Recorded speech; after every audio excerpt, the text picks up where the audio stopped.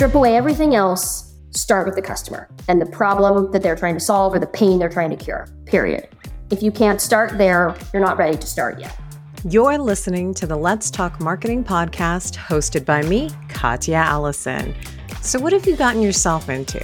In short, it's a good time, great conversation, and a little bit of learning along the way. Through insightful interviews with top marketers, entrepreneurs, and thought leaders, I get to explore the latest trends, techniques, and strategies in the world of marketing. I am here to offer you engaging and informative discussions to help you stay up to date on the latest trends and take your marketing skills to the next level. My guest today is Meredith Dennis. She is a seasoned fractional marketing professional with an impressive track record of over 16 years in the field of B2B strategy development and execution. Her unwavering dedication to customer-centric approach drives her mission to support startup and small to medium-sized business leaders across North America in effectively positioning, launching, and expanding their range of products and services. To Meredith, the essence of marketing lies in fostering connections and collaborative efforts, all with the ultimate goal of finding innovative solutions to the challenges at hand. So let's get to it. Let's talk marketing, specifically product marketing with Meredith. Meredith, welcome to the Let's Talk Marketing podcast. Very excited to have you on here today. Thank you so much for having me. I'm super excited to be here. I know. I'm excited about the topic. We're going to be talking about product marketing, which I feel like is a confusing one, even in any marketing organization. But before we dive into that, we definitely want to get to know you a little bit better. So let's start off by having you share what your first marketing role was, or what you considered a marketing role. Because that's the other thing too. I have found that the categories people put under marketing role has been really interesting. And then we'll follow up with what your current role is. Love to be able to see like the trajectory for all my marketers who are listening. So let's start with, what was your first marketing role? Yeah, absolutely. And I love what you said about which buckets or silos people are choosing to put the various positions in these days. Yes. Because it is open to interpretation for sure, depending on your organization and what you do. What I would consider my very first marketing role actually dates back to probably elementary school or middle school. Going back. We'll say in the days of lemonade stands, right? I couldn't do just a regular old lemonade stand. I actually had gotten very into the plastic lanyard making, and I had pencil boxes full of these lanyard keychains of all colors and sizes.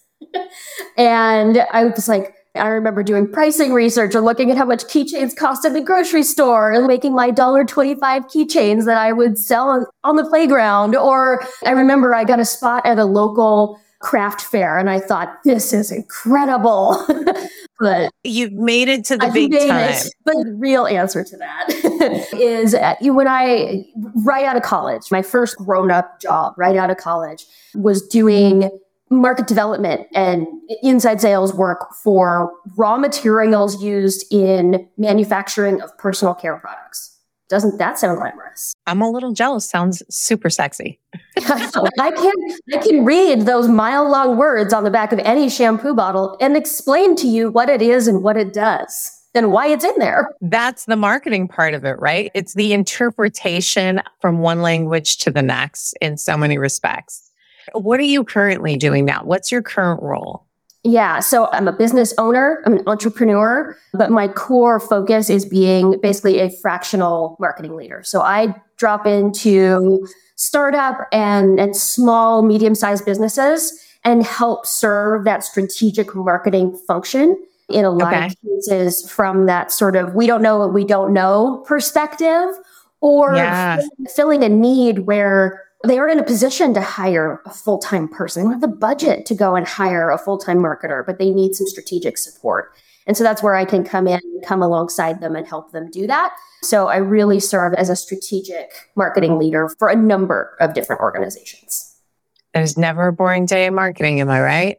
Not a single one, at least not yet. In nearly 20 years of doing this, I haven't had a boring day yet. I just feel like it's never going to get boring. So what about what you're currently doing do you love? But conversely, what would you pluck out if you could? And what I mean by that is I love my job. It would be so great if I didn't have to do this one thing and you could just pluck it out.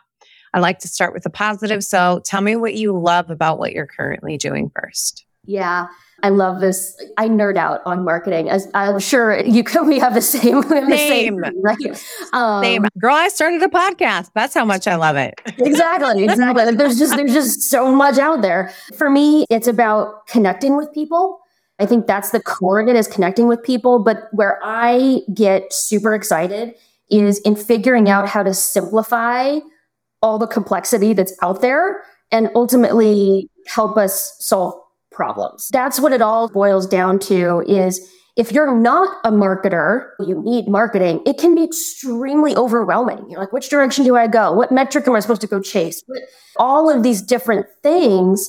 And so I love being able to wipe away the complexity, clear it up a little bit, and get us focused on the problems we're really trying to solve. Because with that focus, you can give attention. And when you can give attention, you can actually accomplish something. So that for me is really rewarding. That's incredibly satisfying. You and I are of the same mind. That is the part that I love so much too. It's controlling the chaos, and it's not rocket science, but it's definitely not as hard as people make it out to be. And it's interesting when you have that right person in the seat, how clearly you can make all the ends come together out of that chaos.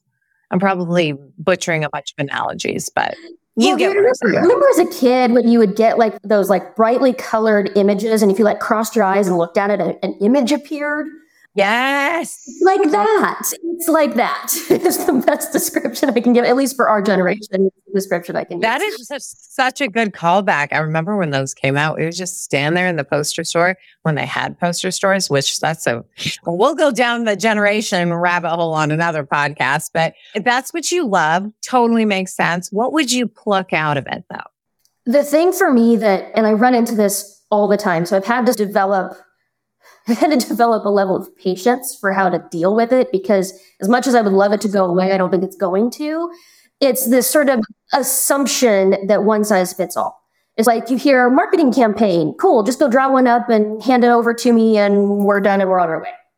And that sort of one size fits all mentality, or that there is a quick win, that there is a silver bullet, that sort of assumption that just happens is really challenging, especially when you're trying to work with someone who says, I know I need marketing, but I don't know what that means. And helping them see that takes some time to develop, and it takes some curiosity and some questioning and some thought. I can't just give you a spreadsheet of tasks and say, here's your marketing plan. I hope it goes well. So if we could eliminate all of that assumption going on. Meredith, I think we just became best friends, because that also just drives me nuts personally, to think that there is like that silver bullet or that one metric. We all want to make sales. This is a business, regardless of it. But it really does depend. In my opinion, it also depends on the team that you have as well, right? Like their strengths could be in one area, but where you need to, or where you want to take the strategy, is in another area. And then there's the in-between. How do I solve for that as well too? So there is no one size fits all. I think there's a lot of, it depends, that happens when a CEO will ask a marketer, or a VP will ask a marketer, right? Like, hey, what about XYZ? It depends. It almost, I don't know. Sometimes I have to battle this feeling like maybe I don't have a concrete idea, but I know that I do have a concrete idea. It truly does depend on so many different variables. Yes, it depends is my favorite answer. And I often tell you that's a big problem. And I say, I'm not saying this to be tongue in cheek. I'm not saying this to be snarky. There is an answer, but I have some questions before I can give you a really good answer. Yeah. I have a whole follow-up to what you're asking for.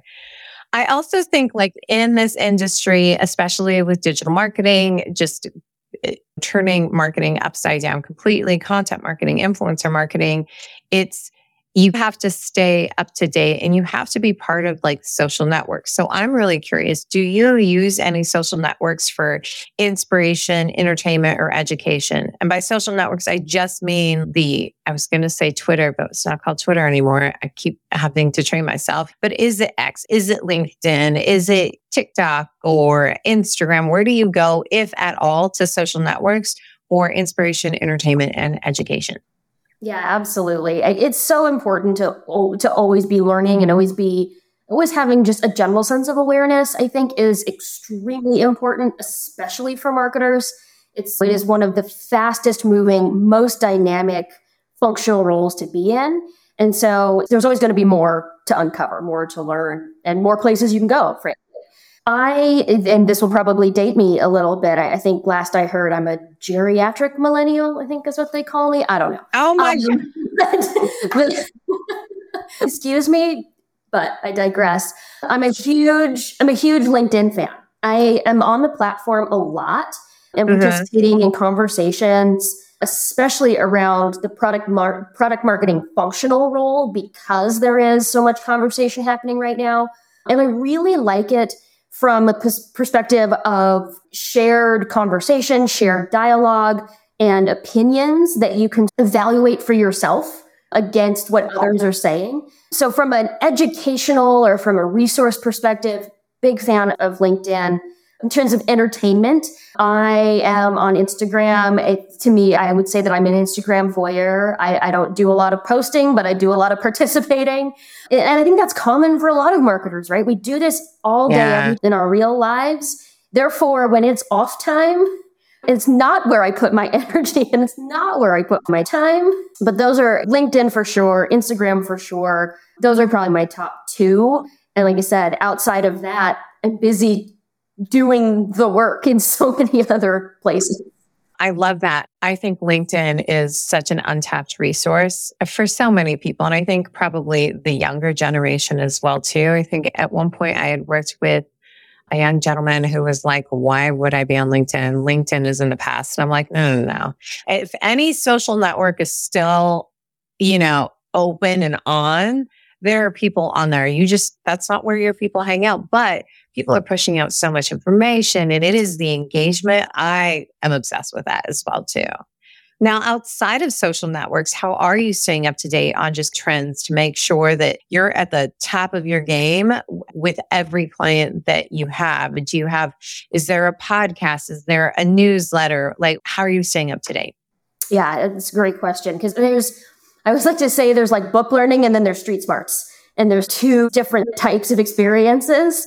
And I think if I were to look at places where I get the most value is in that, I hate using the word networking. That's an icky word. It's not networking for connection's sake. It's really networking to understand where are other marketers finding challenges? Where are they overcoming some of the obstacles that we're facing as a profession? What are we doing to confront and combat perceptions and tools and what it is that we do? So I am a big fan of places like the American Marketing Association, the Product Marketing Alliance, which is actually an international organization. These are great sort of points of truth, points of fact, if you will, and are filled with people nationally, locally, internationally. So you can get so many different perspectives. And I think that's what leads to learning is when you have these different perspectives. If you're hearing all the same thing all the time, you're not really learning anything new.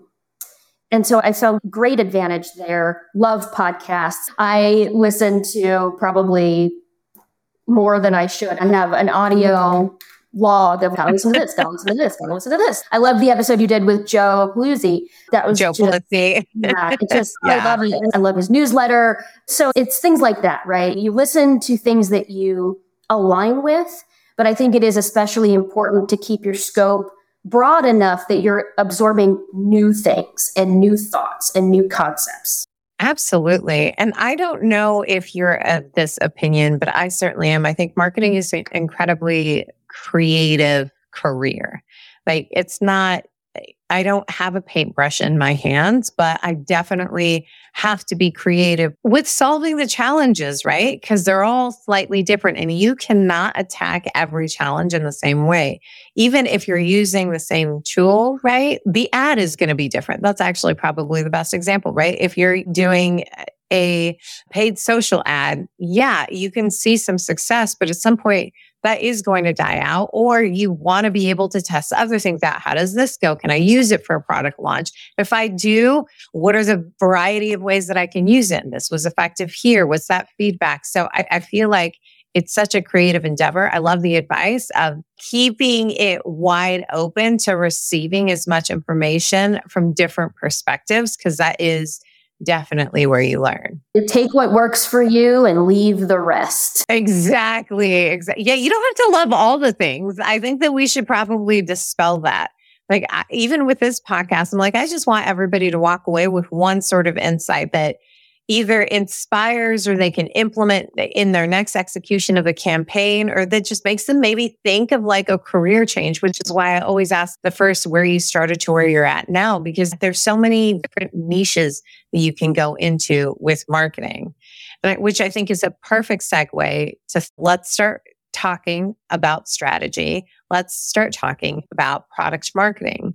This is going to sound super basic, but I like to define concepts that people think are, oh, I know what that is.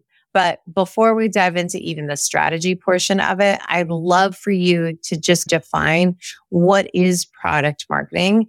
And if not that, then what is not product marketing? Like sometimes I feel like people go into it thinking, oh, product marketing is this. And maybe you have this list of, these are all the things that product marketing is not. Define product marketing for us.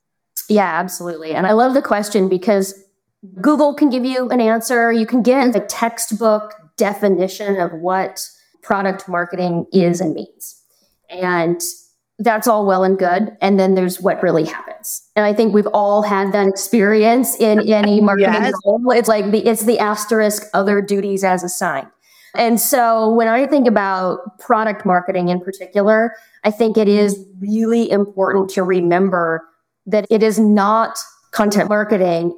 It is not advertising. It's not just about going to market. Product marketing is, in my opinion, for what that's worth, the most cross-functional, perhaps strategic role in today's modern marketing org structure. Product marketing to me is the ultimate communicator, the ultimate problem solver, and the ultimate interpreter because of the number of responsibilities that live with the function. And I think a lot of things in the profession today, again, product marketing in and of itself is not new. It's been around for years and years. It's not like it just showed up on the scene. However, it has gained this tremendous popularity and this tremendous sort of swell of enthusiasm because of SaaS, right? Like we suddenly started selling SaaS products and all of a sudden product marketing became the thing. And I think it is extremely important to remember that product marketing as a function has existed for quite some time. The evolution of it and I don't even want to say popularity, the exposure of it, if you will, has certainly shifted. And it has come into the limelight. And I think it's going to continue to be the thing that we as marketers talk about for a long time because it has such a cross-functional requirement in an organization where it demands that you break down your silos. It demands that you care about your customer, and it demands that you understand how to solve problems, which is very different than the old school textbook being a marketer and what that might have meant for like the Mad Men era of advertising. Now, I hear what you're saying, that product marketing is a cross-departmental function. And most of the time it sits in marketing. Sometimes I know that it sits on the product team as well, too. I'm wondering, how do you not butt heads with the marketing team because it is so cross-functional? Because I've seen that kind of executed poorly. I've also seen it executed really successfully. So I'm really curious, like, how do you not butt heads with the content team if it's not content, but you're also creating content? But share a little bit about that.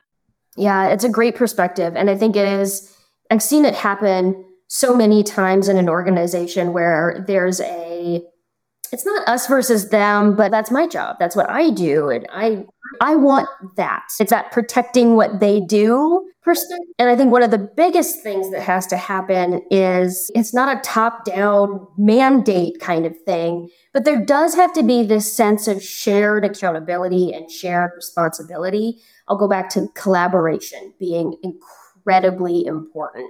And I think one of the best ways to help overcome some of that headbutting or us versus feeling is to ask a lot of questions. I find that, especially when I come in as a product marketer to work with a marketing team where I'm not sitting in their silo or in their group, the best way to tear down some of that fear or some of that anxiety is to ask a lot of questions so that you can really seek to understand what is it that they are facing challenges with. What is it that they wish they had more of, right? We all want to grow our businesses. We all want to grow professionally. Well, most of us do.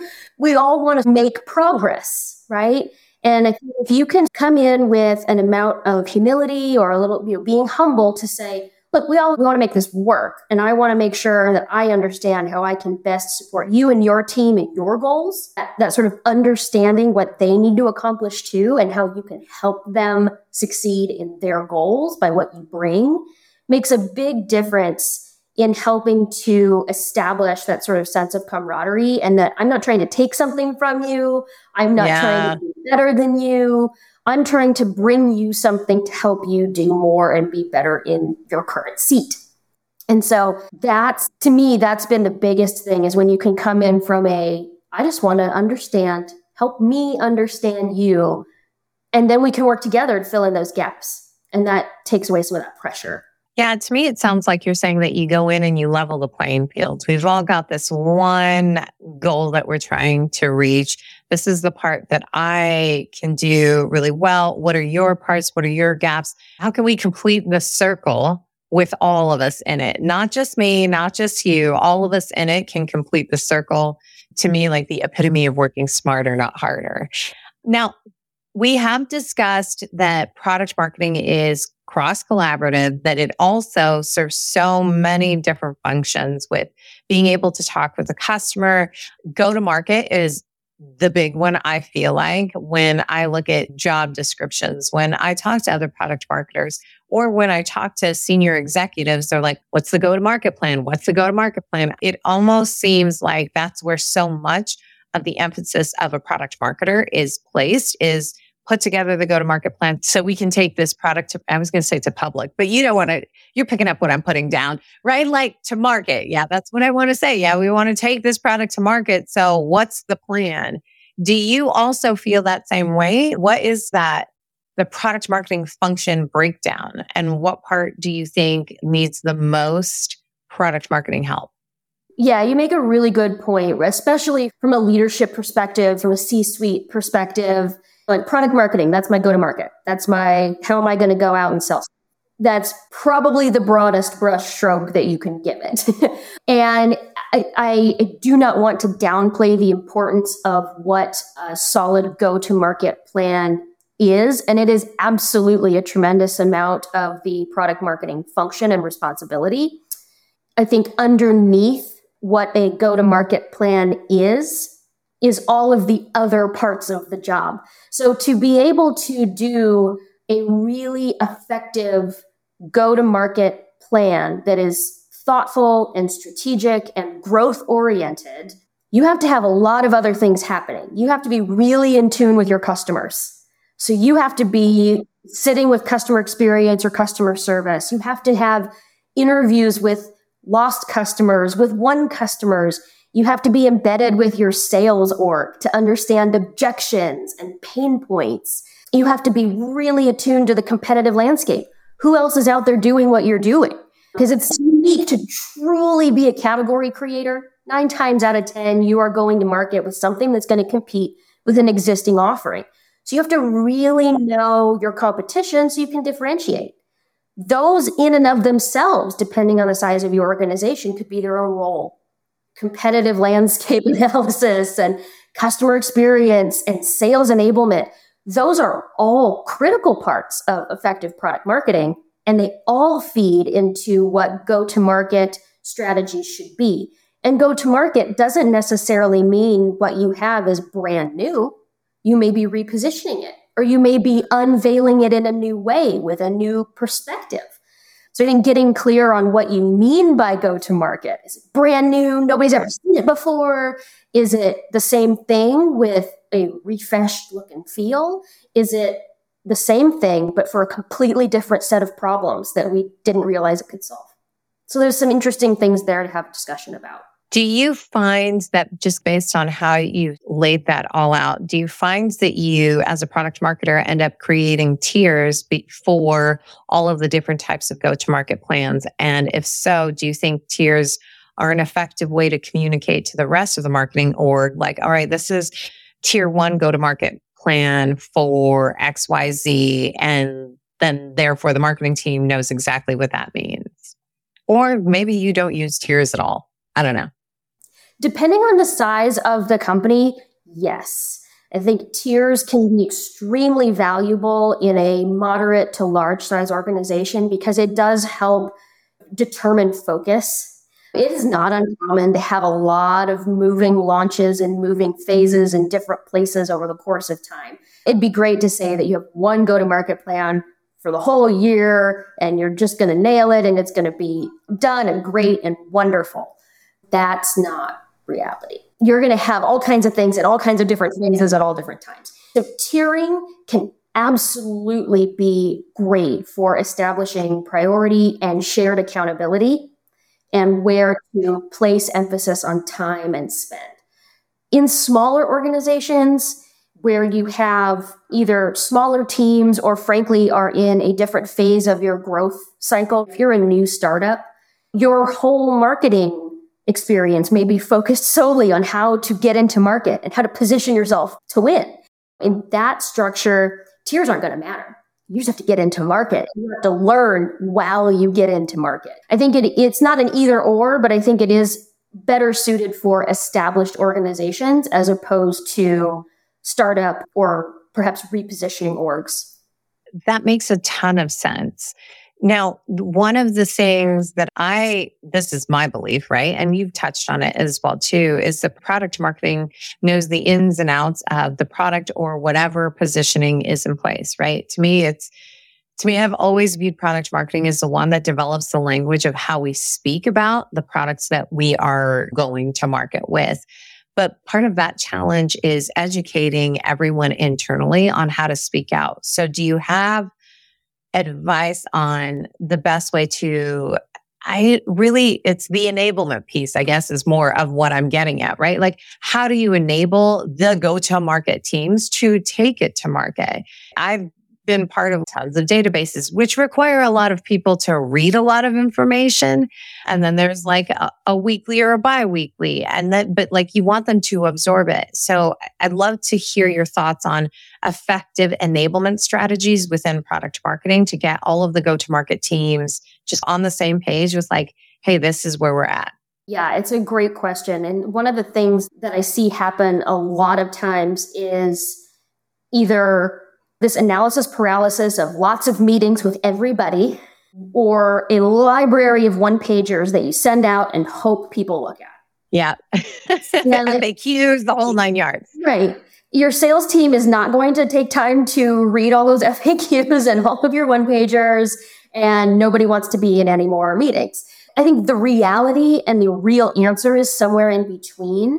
But in terms of really empowering them with the information they need to be successful, I really do bring it back to the communication and collaboration that product marketers need to facilitate. I really think that it's not a glamorous part of the job, but it is incredibly important to be an over-communicator. You really have to be extremely transparent, and you have to over communicate. Just like in marketing, we know we've got to hear the same message 15 times before it lands and resonates. Same is true for when you're doing some of the training and enablement within your own organization. They have to see it, feel it, be exposed to it more than one way. And yes, there's some meeting. Yes, there's some training. Yes, there's some documentation. And I think it is the mix of all of them that helps you truly succeed. But you can't do any of that until you understand what they need, which is why I will come back to what I said earlier about asking a lot of questions. So I like that. When I'm talking with a sales team, it's like, what are the objections you're hearing the most from customers? What do we need to help you overcome? That's the thing I want to focus on solving, because that's going to help them see the most success, the most quicker. Listen, I've made up all sorts of words throughout the podcast, so don't worry about it. If you can help them solve their biggest problem first, one, it builds trust really quickly, so they're more likely to hear what you have to say again in the future. But if it helps them solve their problem, it's going to help them succeed, and then you can pivot to helping other teams with what they're focused on. So it really does come back to that, asking a lot of questions, being able to respond in kind. It's so funny you say that. And as you're saying it, I'm thinking that sounds very much so like the content marketing strategy I've implemented as well too, where you have to ask a ton of questions to really understand the position. But I think good content marketing, product marketing working together, to me, the line has always been, you talk about the products and then add all the different colors to it from like a content marketing perspective. There's so much to be able to put out there that I think you do need a strong product marketing and content marketing person to be working together, or teams, I should say, to be working together to have a really effective just marketing team in general too. We all want to be able to work well together. Everybody should play nice. I love that, because there's a lot of power in a product marketer being able to take the positioning strategy and the storytelling themes that they've come up with and take that to a content marketing team and say, apply all of the beautiful language that is going to make this resonate emotionally with our customers. Yes. I don't want to do that as a product marketer all the time. I think it's a great place to pass the baton, right? And maybe it is that in marketing, we are all, I don't want to say starving, but there is so much pressure to chase attribution and say, what I'm doing, it does make a difference to the overall marketing. It's not the last touch. I think that I'm always looking for multi-attribution model for everything inside of marketing so that we understand at what point is product marketing effective, content marketing, influencer marketing, growth, all of the quote unquote marketing isms underneath a marketing organization. I love everything that you've said about product marketing as well too. This is why I was so excited for us to talk about it. I'd love it if you could leave our listeners with some tips on how to create an effective go-to-market strategy based on all the things that we talked about and anything else you know. Yeah, absolutely. And I think I'm going to build on what you were saying about the metrics, right? There are any number of KPIs, OKRs, numbers. And I had an interesting conversation last month with someone about being a metrics chaser, like the numbers for the sake of the numbers. And sometimes that makes you forget about what it is that you're doing. You're so focused on trying to get to the number or to the target, you forgot about all the things in between that make that a reality. And I think that actually leads me to what I would say is my first tip is, at least from a product marketing perspective, start with the customer forever and always. Start with the customer. It's not about you. It's not about your product. It's not about your company. It's about the customer first and foremost. Strip away everything else. Start with the customer and the problem that they're trying to solve or the pain they're trying to cure, period. If you can't start there, you're not ready to start yet. Love that. Yeah. It's a tough one for people to understand sometimes. They're like, my product is amazing. I built it. They're going to flock to me. Then everyone should be reading Simon Sinek's book, Start With Why, because it is the why that it is the base. I reread it again recently and I'm like, that's exactly right. Like you cannot, why would anybody care? Why would anybody care about me? I have to make it about them. And that's where like the storytelling aspect, which is so many different conversations I have in regards to marketing, feels like such a buzzword, but it is also true. You have to emotionally connect because at the end of the day, people are people and we market to people. Yes, there's businesses, but there are people behind those businesses. And that's something that you have to keep in mind. Did you have another tip to share? Didn't want to cut you off.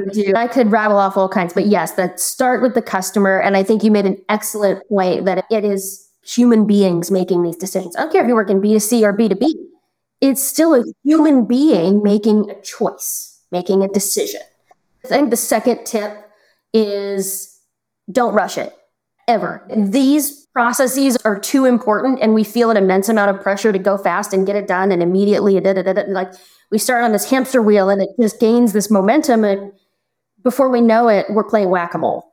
Don't rush it. Give yourself the moment to really do this well, because there is something to be said for failing fast and learning from it.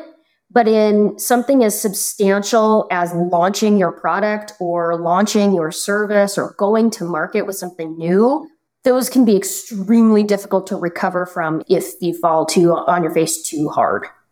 That's great advice. And I almost feel a little controversial because there is this part of, it's almost like you have to balance the patience with also, patience isn't perfectionism. I guess that's more what I'm leaning towards, right? A perfectionist thinks that they're being patient because they want to get it all right. But at some point, you do have to let your product, your baby out into the world and understand that you're going to get feedback from there. So there's a nice balance between patience and perfectionism. I love that. You got one more for me? I'll give you three. There's magic in threes, right? There's good things come in threes. There is magic in threes. I read that somewhere. Maybe I listened to it. I'm sure I just saw it on TikTok. All of my knowledge now is on TikTok. Just kidding. Right. Yes, I do. All good things come in threes. I think the last piece of advice I would give is probably around, and maybe this may be counterintuitive. They'll leave you thinking about it. Keep your circle small. We spent a lot of time talking about collaboration and communication and transparency, right? If you are in a position where you need to implement a strategy, if you put yourself in a place where it's decision by committee, you're going to have too many cooks in your kitchen, and you're going to have a very diluted version of what you want to be going to market with. So be very mindful and very conscientious of the decision makers that are a part of the process and a part of the experience. Communicate out to keep people informed. But when it comes to the decision making and the execution, be very precise in who is a part of that group so that you don't dilute what it is that you're trying to develop, implement, and launch. I am obsessed with that last tip. And I also think like that can be said about so many different areas of marketing as well too. Because if you let people introduce their thoughts and opinions, then you're going to get a lot of thoughts and opinions. And they're not, before you know it, it feels like everyone's thoughts and opinions and no direction to go. So that's really great advice. You've given so much of your time. I have one final question for you. If you knew then what you know now, what is the marketing advice that you give to yourself? The marketing advice I would give to myself, like 20 years ago, or oh yeah, yeah. We all have those moments where we're like, oh, had I known, I would have done XYZ differently. Yeah, if I could sit down with past me and have coffee or a matcha or whatever the drink of the moment is, pumpkin spice, everything season is here, so it'd be a pumpkin spice latte.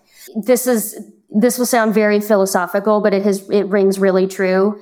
Don't be so afraid. The best advice that I could give past me is don't be so afraid. Just go for it. I love that. Raise your hand, speak your mind, have an opinion. Don't look back on things and go, man, I wish I would have, or I should have. Or if you're in the room, use your voice and feel empowered to do that, even if it's uncomfortable. Yeah, especially if it's uncomfortable. I always say you have to be a little bit uncomfortable. If you're not a little bit uncomfortable, then you are not pushing yourself to be the best version of yourself. You're in your comfort zone and there's a time and a place for it. But man, I love that advice. Don't be afraid. Don't be afraid. Be bold. Bet on yourself. You're betting on yourself at the end of the day. So don't let fear in. That's fantastic. Meredith, thank you so much for coming on here, sharing all of your wisdom, dropping knowledge bombs on everybody. Thank you so much. Thank you for having me. This was wonderful. I really appreciate getting to have a conversation with you. It's been awesome. All right. My favorite part of the episode, or one of my favorite parts of the episode, is really taking the key takeaways from what we chatted about. Now, the topic today was product marketing. So I have a sweet spot in my heart and soul for product marketing. I think sometimes it's a little undervalued and so necessary for successful product launches. Now, my first key takeaway is that product marketing is cross-functional and it really requires a deep understanding of customers, an emphasis on the deep understanding of customers.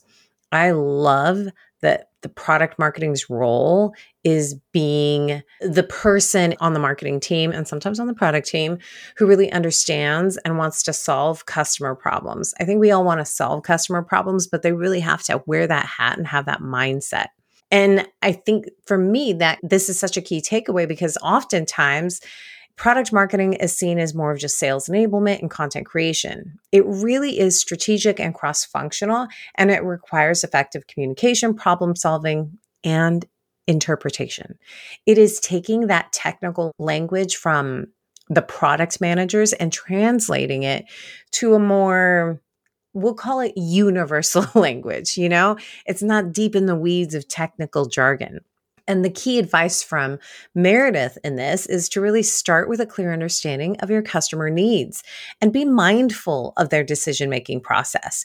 Keep your messaging precise and really don't dilute it. Key takeaway number 2, successful product marketing is about collaboration and effective communication. Communication is key. Product marketing is so heavily involved into the go-to-market strategy of products and in go-to-market plans that it really involves everyone in the organization. So really being able to listen and not just hear the words about the product is really key. So I'm going to go deep on you here. Simon Sinek said once, and this is obviously not verbatim, so I am interpreting his words.